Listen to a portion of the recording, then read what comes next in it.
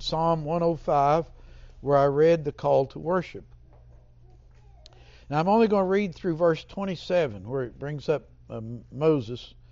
But what I'm dealing with today, I'm preaching on the providence of God. And so Joseph's life's a great example of this. And so this psalm is going to address this. And then we'll address this in the preaching of the Word. But as it'll give you a little bit of a survey here of his life after it talks a little bit about Israel. All right, we had the call to worship in verses 1 through 7. In verse 8, He has remembered His covenant forever, the word which He commanded to 1,000 generations, the covenant which He made with Abraham and His oath to Isaac. Then He confirmed it to Jacob for a statute, to Israel as an everlasting covenant, saying, To you I will give the land of Canaan as the portion of your inheritance, when they were only a few men in number and very few and strangers in it.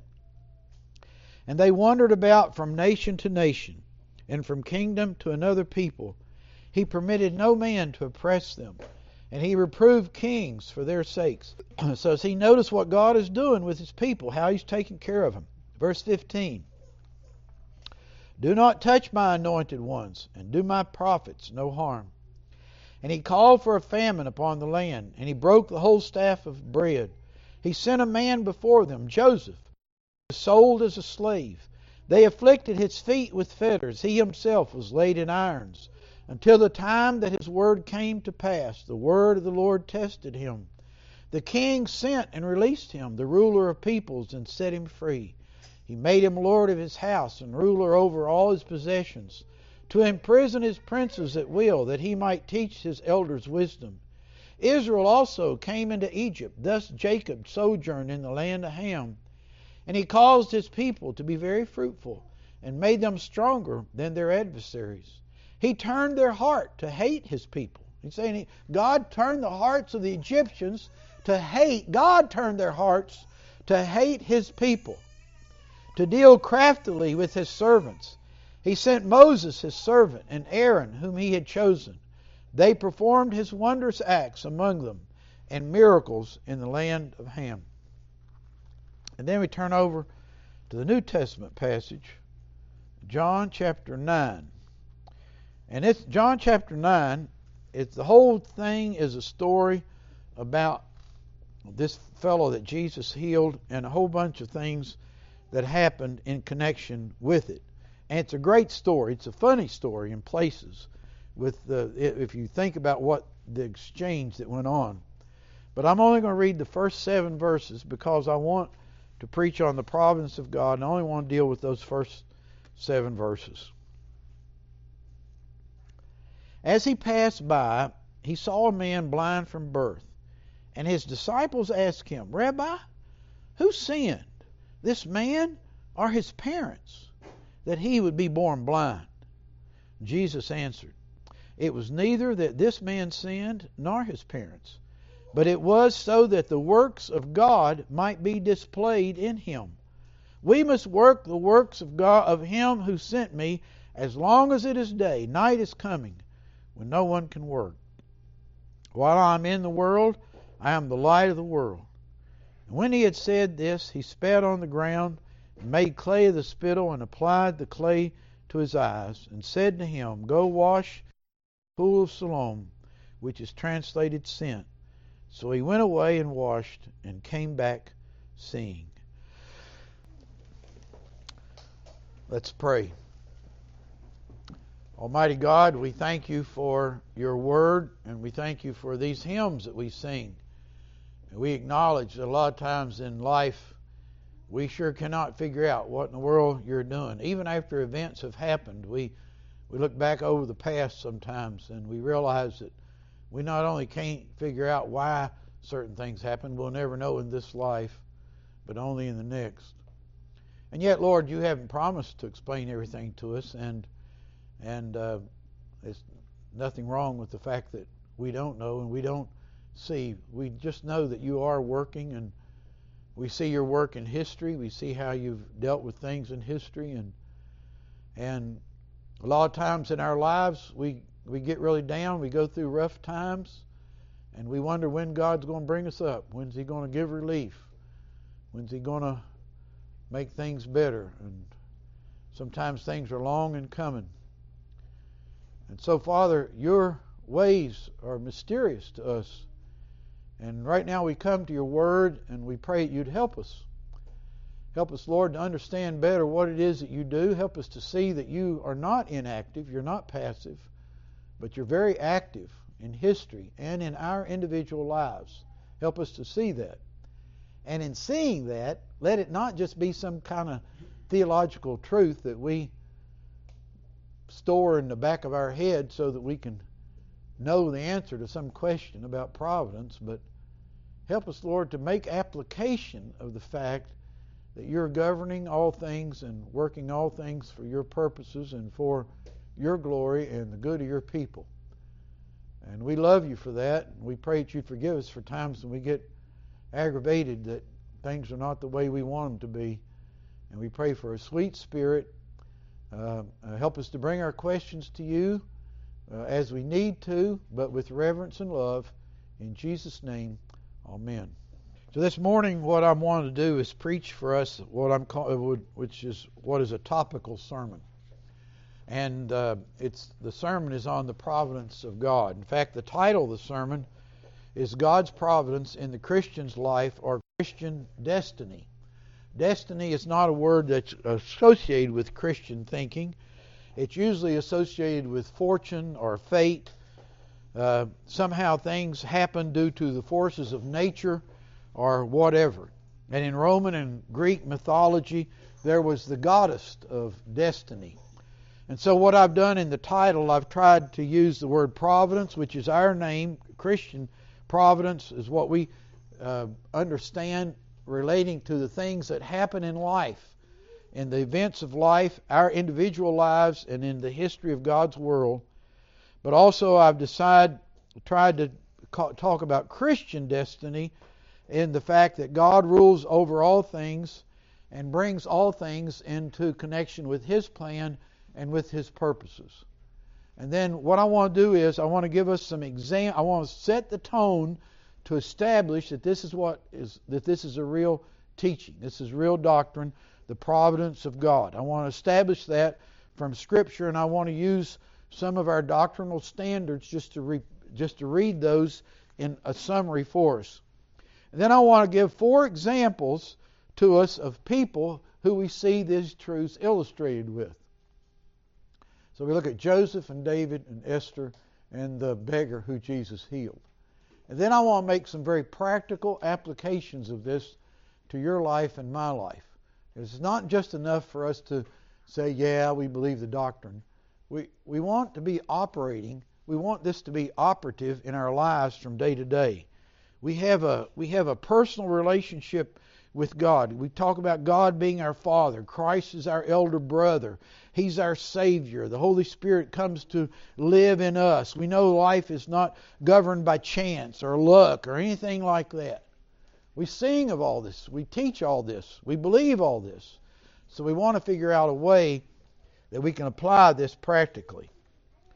Some years ago I read the book on Winston Churchill, written by Stephen Mansfield. And I'm not giving Churchill here as an example of a Christian or anything like that. In fact, I don't know of any reason to believe that he was a Christian. I don't want anybody to go down the trail about what you're going to prove to me later that he was or that he wasn't. I'm just dealing with what he said, okay?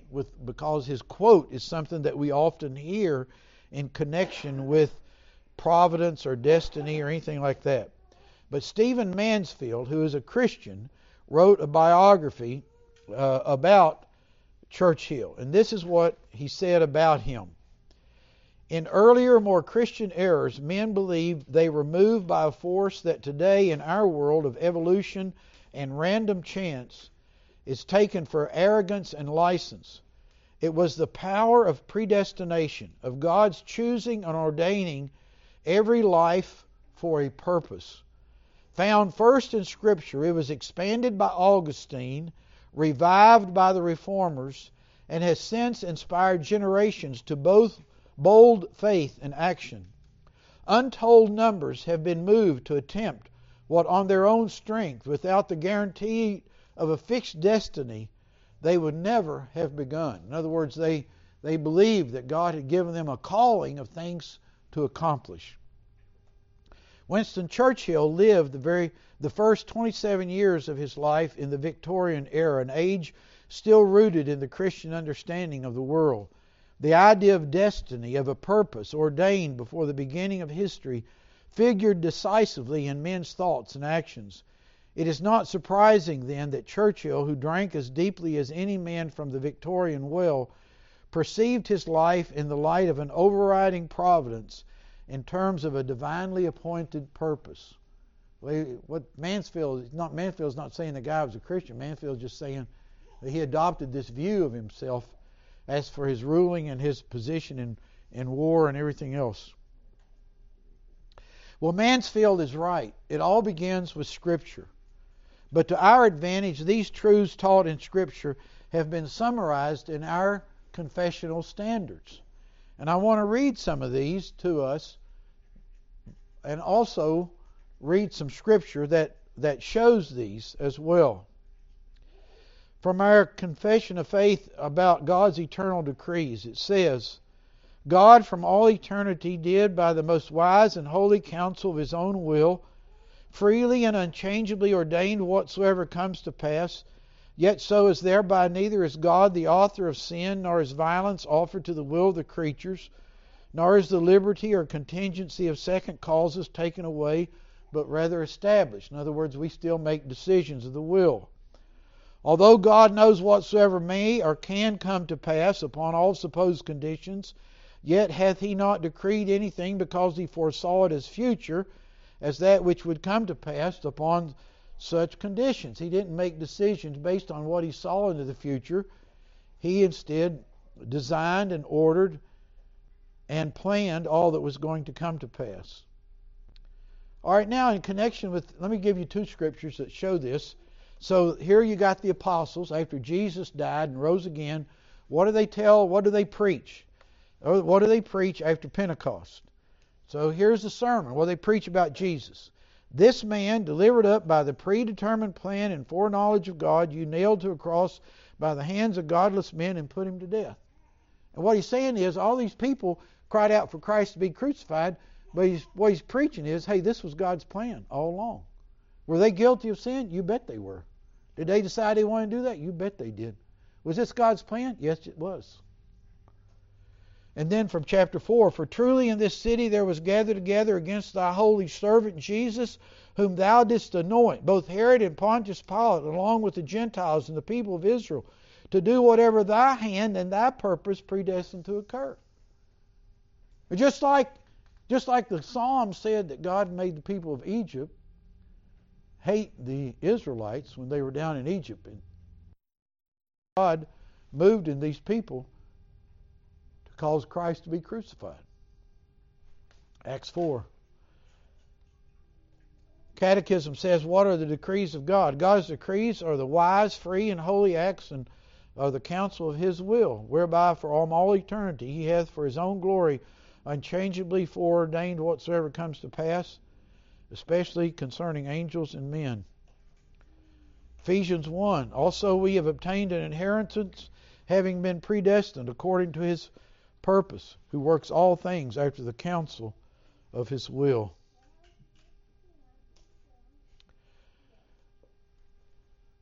Proverbs says, the king's heart is like channels of water in the hand of the Lord. He turns it wherever He will. What does Jesus say? Are not two sparrows sold for a cent, and yet not one of them will fall to the ground apart from your Father?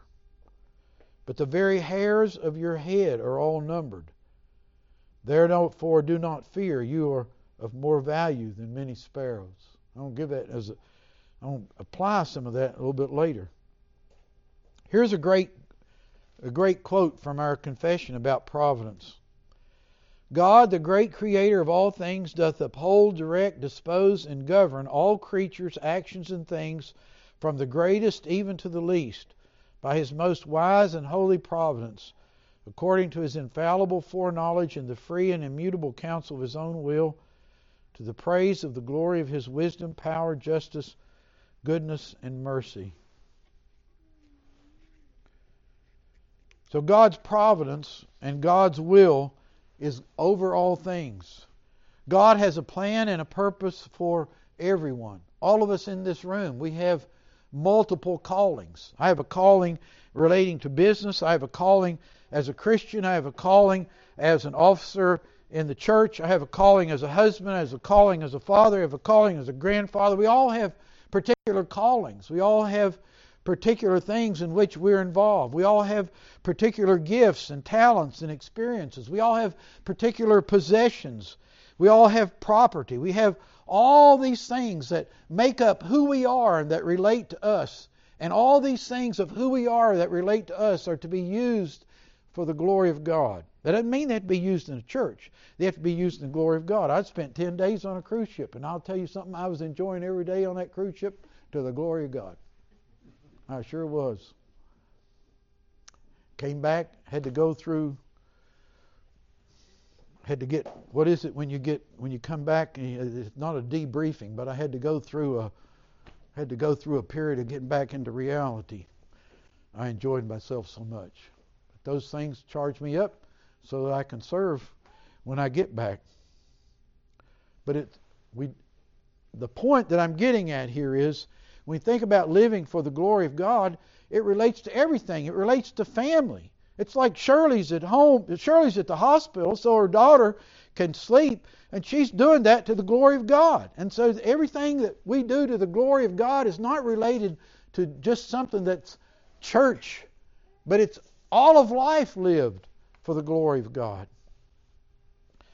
God gives us promises. He makes provision for us in our lives. And we look to Him to keep His promises and to make provision. And today what I want us to see is that we are going, whatever our place or whatever our position in life, whatever our circumstances, we have been brought to this place right now where we are. We have been brought to this place by the providence of God, realizing that this in the present is where we're to be, and where we'll be next year is where we're supposed to be. Where we are this morning is where we are with what we have and who we are and everything else about our lives. This is where we have been brought in the providence of God. This is where we are supposed to live for Him and serve Him in our lives with where we are right now in our lives. It's not a mistake. It's not God's in heaven scratching His head, I wish that hadn't happened. It's not like there's some mistake. No, what's going on is the will of God and the providence of God. Now I'm going to give you 4 examples of where we see this in Scripture. And then I want to make some applications. So the first example of this is in the life of Joseph. So we read this a while ago. And he called for a famine upon the land. He broke the whole staff of bread. This is meaning God did this. He sent a man before them. Joseph was sold as a slave. They afflicted his feet with fetters. He himself was laid in irons until the time that his word came to pass. The word of the Lord tested him. The king sent and released him, the ruler of peoples, and set him free. So if you and I know the life of Joseph in Genesis, we know this is what was happening. He had some dreams. His brothers got jealous. Daddy had an issue with him. He got sold as a slave. Then we know that he was hired by this guy named Potiphar. Potiphar takes a trip. Potiphar's wife wants to have sex with him. She propositions him. He doesn't want to have sex with her. She cries rape. He gets thrown in jail. In jail, he interprets dreams, helps out some guys. They forget about him. Then one day, Pharaoh has a dream, and one of them who's still alive says, hey, I know a guy that can interpret dreams. Let's get him over here. They make him take a bath, shave, get all cleaned up, put on some clothes that don't smell. He goes to Pharaoh, interprets his dream, and tells him about everything that's going to happen. And all of that was the plan of God. All of that was God working through all these things. And then finally, his brothers who sold him as a slave, they come down to get some food because they're hungry. And then their daddy dies, and then the brothers are afraid they're going to come after him. And this is what he tells his brothers: "As for you, you meant evil against me, but God meant it for good, in order to bring about the present result, to preserve many people alive." God was governing all of these things. What's Joseph saying? He's saying, "I'm God's instrument right here. I'm God's instrument." And look at the way that he had gotten there. Look at all the things that he went through. And all these things, the Bible tells us God was in all these things. It wasn't bad luck on his part. It was in God's providence, all these things. And his responsibility, which he did, was to be faithful to the Lord where he was. Falsely accused, like he was with Potiphar's wife and all this mess. Probably thinking in jail, "Had God forgotten me?" Remember that time John the Baptist sent some people to Jesus and they said, "Are you the Messiah or not?" Why did John the Baptist do that? Well, he did that because if you're the Messiah, why am I in jail? What's going on here? It's the same questions you and I have. If I'm a child of God, if God loves me, why is all this junk going on? Well, it's not a question that God doesn't love you. It's a question of God has called you to this place, and now in this place, you have to deal with it. And you have to deal with it as best you can under Him and with His truth and with His promises and with His love and all these things that have not been taken away. All right, let's look at David. King David. What do we know about David? We know that he was a guy who took care of sheep, right? He was a guy that took care of sheep, and when on days he was taking care of sheep and they were all behaving himself and he didn't have to work, what did he do? He practiced with that sling, right? He got pretty good with that. Got so good he could kill wild animals. Well, what else did he do? Well, he played a little music, and he wrote a few songs, and he did a lot of meditation of God and God's truth. And that's what he was doing out there.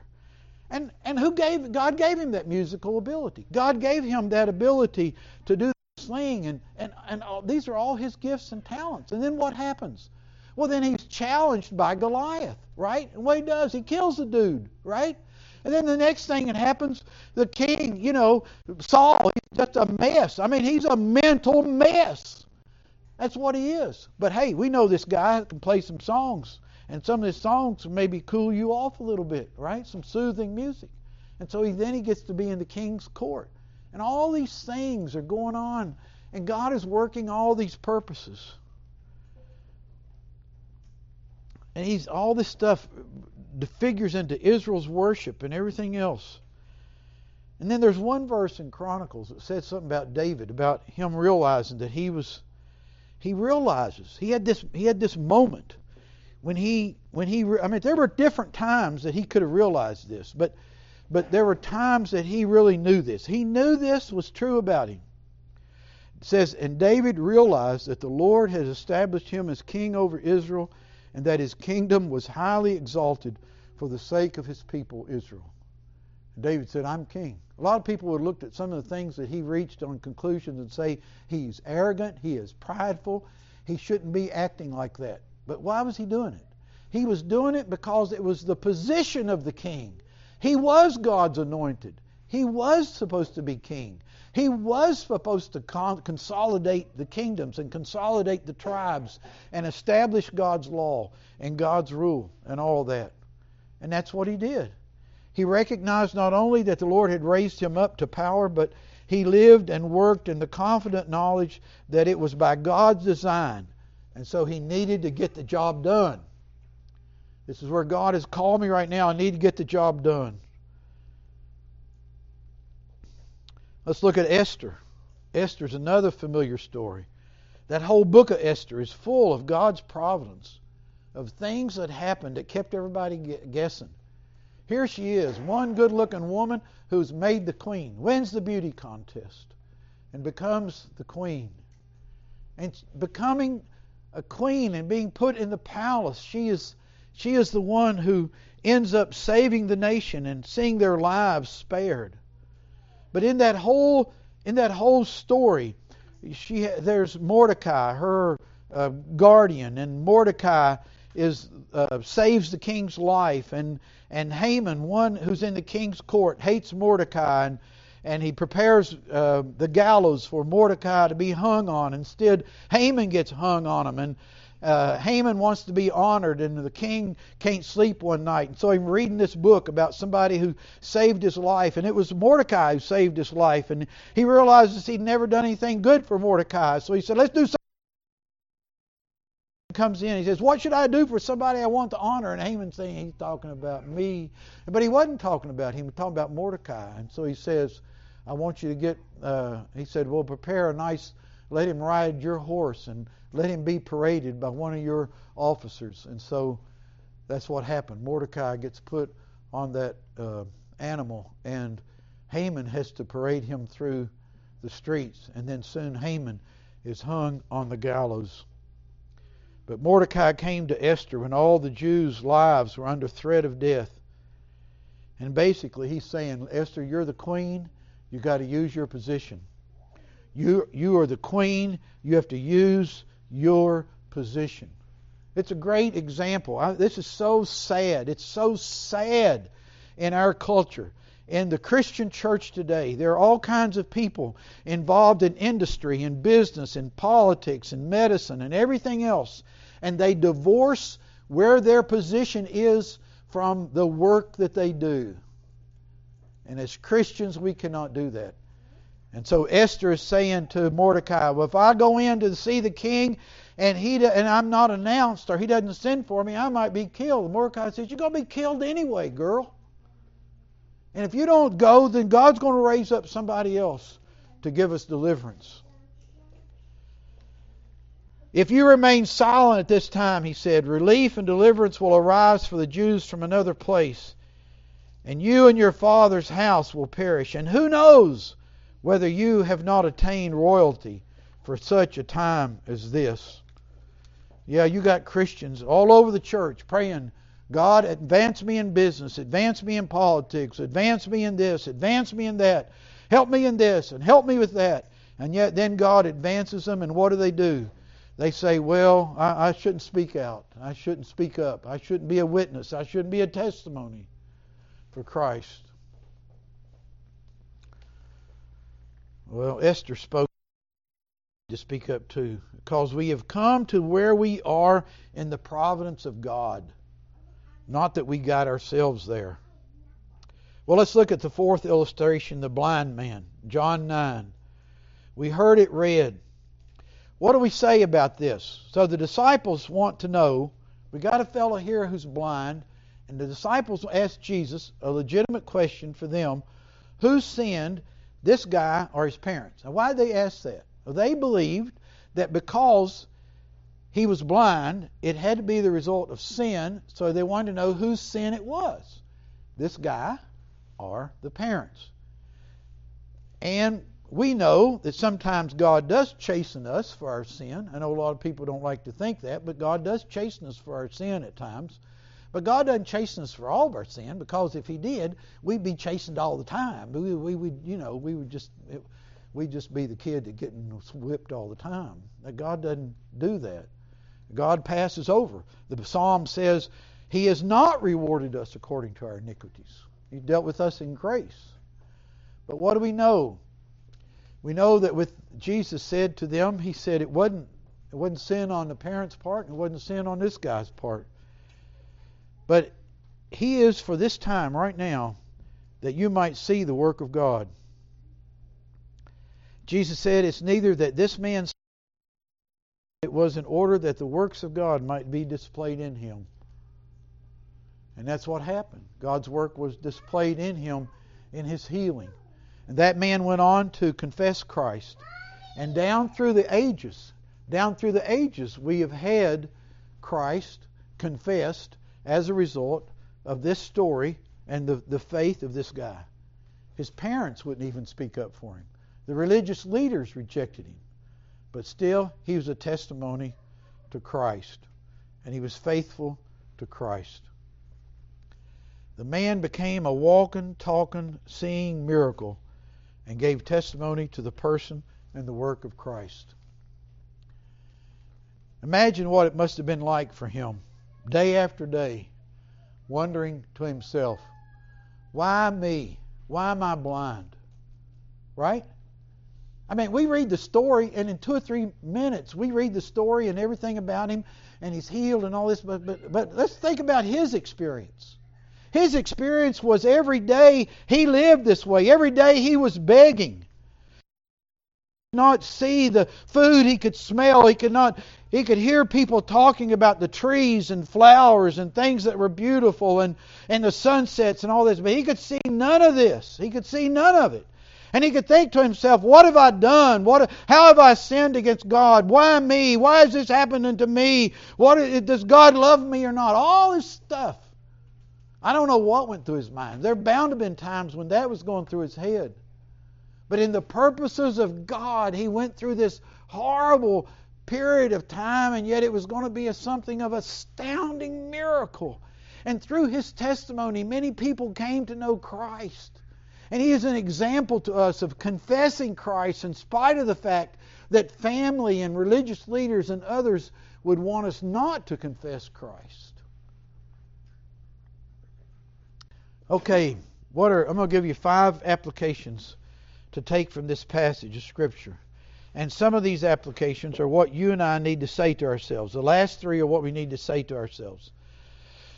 The first application is this, and you have an outline there, and so this is where some of the fill-in-the-blank stuff is, if you care for this. Great, but also the small to whom these truths apply. Don't make this mistake. Don't make the mistake that Joseph and David and Esther are the exception. There was a ruler, a king, and a queen, but they didn't start out that way. They didn't rise up that way. They came from a prison. They came from an immigrant minority group. They came from a fellow who took care of sheep. This doesn't mean that all of us will rise to a position or to the point in God's providence where they were, but it does example to us that we are part of God's providence too, just like this nobody blind man who was a beggar. He was jobless. His family won't support him even after he is healed. And yet he is God's instrument to heal Christ. You and I have to say to ourselves, God's providence is real for me as it was with Joseph and Esther and David. It isn't just for a select few. It applies to all of us. God's providence applies to all of us. Do not see your life as just another number, as just another life in this world. See yourself as a child of God and that God is infinite. You say, wow, how can God be concerned about me, little old me, in this world? He has got all these other things He's dealing with, and I see all these people on television and all the internet, and I know there's a lot of people. How could He be concerned with me? Because He is God. Don't you understand how great He is? That's why He can be interested in your individual life and every aspect of your life and my life, because He is God. Because He is so great beyond our imagination. Whatever we think, however big we want to make God, He is still going to be too small. Secondly, God is governing, controlling, establishing, positioning, using, ordaining each one of His people. This is like the first application, but I want to supply these words descriptive of God's providence to help us appreciate that this is really going on with us as His people. Psalm 103 says, "The Lord has established His throne in the heavens, and His sovereignty rules over all," and that includes us. No doubt Joseph rose to power as he did, and Esther arrived at the right time, and David was made king, and the blind man did glorify God and reveal Christ. And even though our sin is our own, still we are those who are part of the plan of God. Chance is removed from us. Many of us will talk a good theology, but often we live like we are the victims of chance or bad luck. The deeds of evil people can't be stopped. You realize sometimes when you and I watch the news and stuff, and we look at all the evil in the world, and we think there's no stopping it. There's no controlling it. There's no stopping it. Let me tell you something. Many times all the evil in the world, God is just allowing. God's just giving these people that much more. He's just giving them that much more rope. Psalm 73 says they are like people walking on ice, and they don't realize how blind they are, and they're ready to fall and come under the judgment of God. God's not powerless. God's not powerless as they go about their way. He is giving them what they want, and they'll come under His judgment. We say, yeah, this is true. And then we go out and live our lives as though there's no great design or purpose to our lives. We must pray for to work on us, that we would see ourselves as part of God's plan and purposes in His world, and that His providence applies to us as well. Final two are the applications now of what it is that we are to say to ourselves. Here's the first one, which is number 3 in the outline. To correctly understand myself and my life, I must always begin with God. If you want to understand who you are and your life, you always have to begin with God. The Bible says we're created in God's image.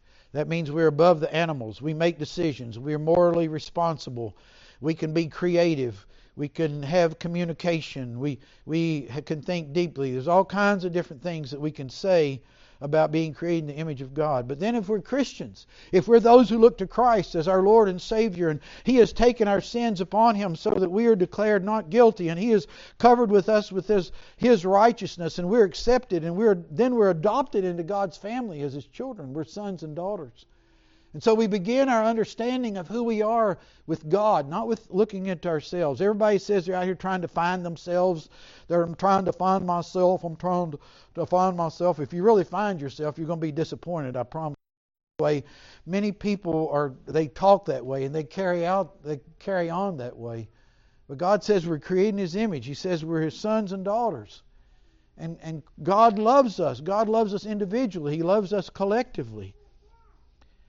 He has unique purposes and plans for our lives.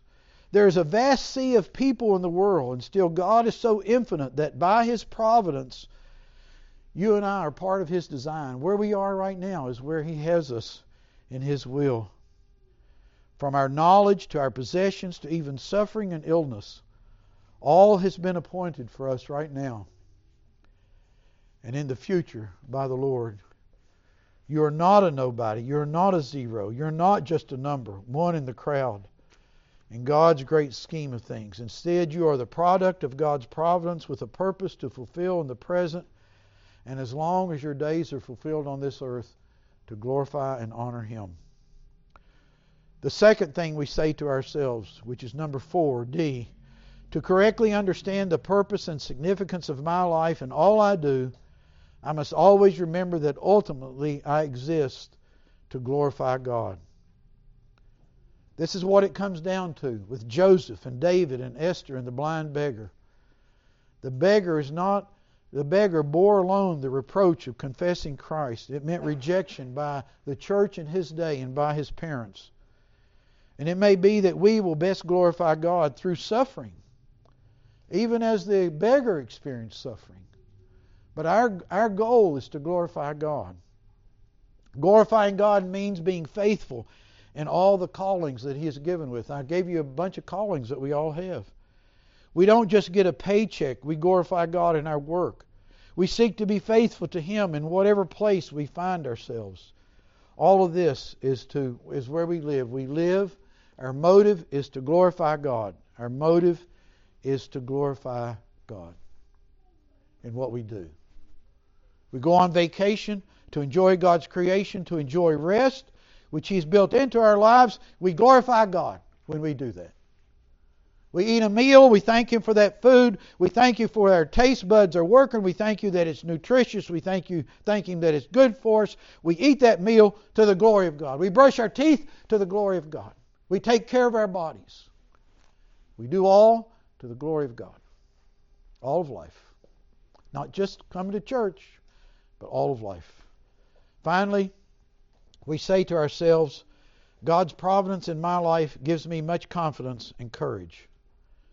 God's providence in my life gives me much confidence and courage. Now I'm going to give you, I don't have this placed here, you can write these down, but I'm going to give you 3 ways that you get confidence and courage because of God's providence. In other words, so God's providence, look at what we're thinking here. Okay, because I know about God's providence, it gives me confidence and courage. It gives me confidence and courage in 3 ways. What are those 3 ways? It could be more ways, but I'm going to give you 3. It gives you confidence and courage to take legitimate risk, to take risk. Okay? You can take risk knowing that God is a God who deals in providence.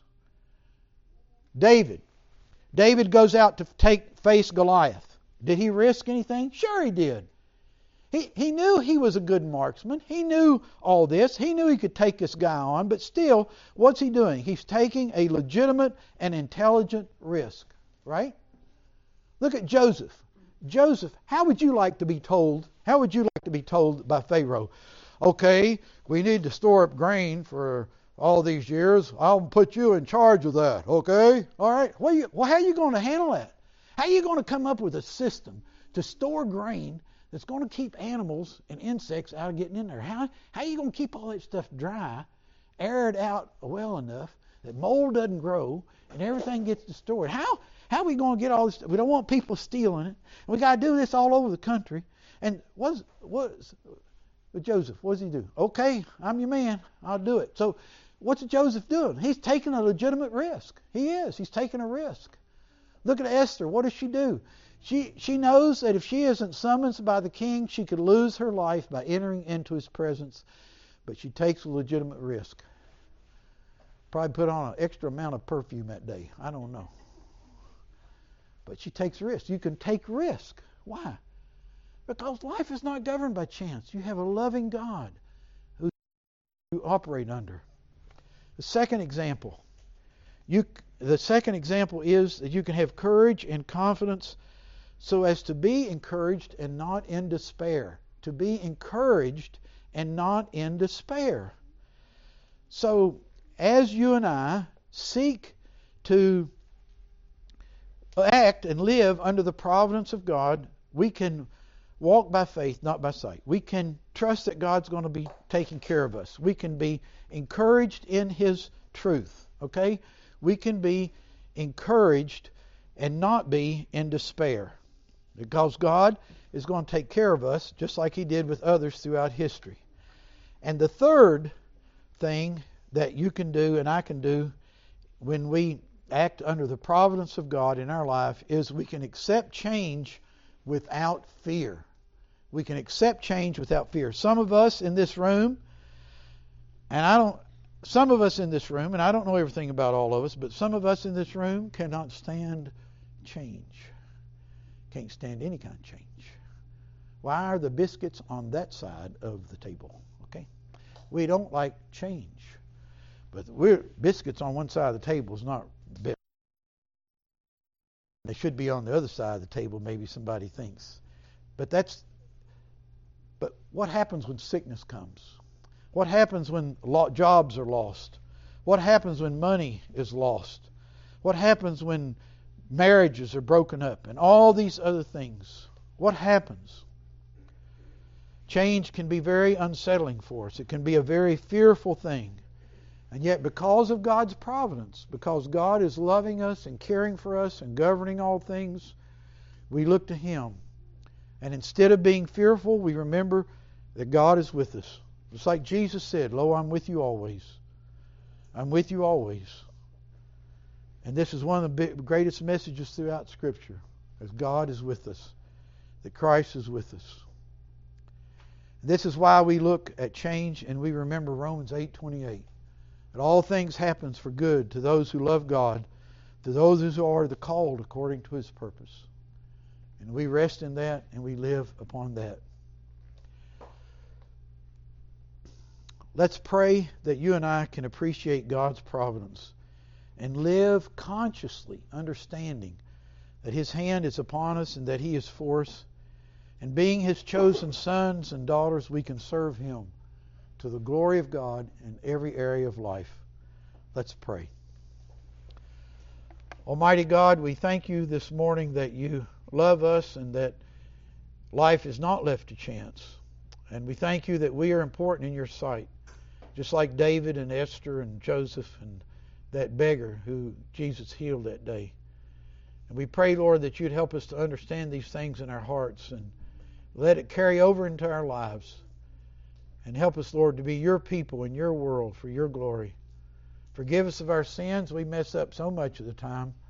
But help us, Lord, not to wallow in that, but to enjoy Your forgiveness and to get up and to move on.